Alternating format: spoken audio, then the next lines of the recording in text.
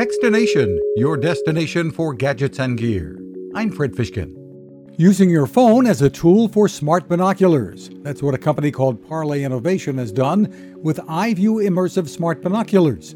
They look more like a VR type of setup that your phone slides into, and a touchpad on top is used to zoom in and out, and then take pictures or video. Co-founder and CEO Mary Schulenberger says the idea is to help you stay in the moment and get a closer view at youth sports games or out in nature. People hold their phones out at arm's length and they miss what they're seeing.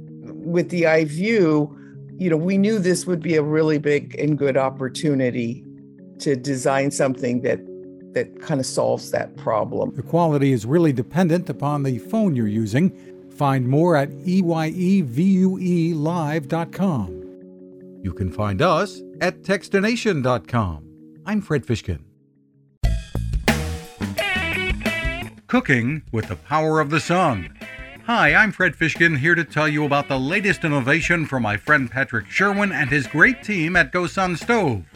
The GoSun Fusion has arrived using the company's tried and true reflectors and a solar vacuum tube to get you cooking without the mess of charcoal, heavy propane tanks, or smoke.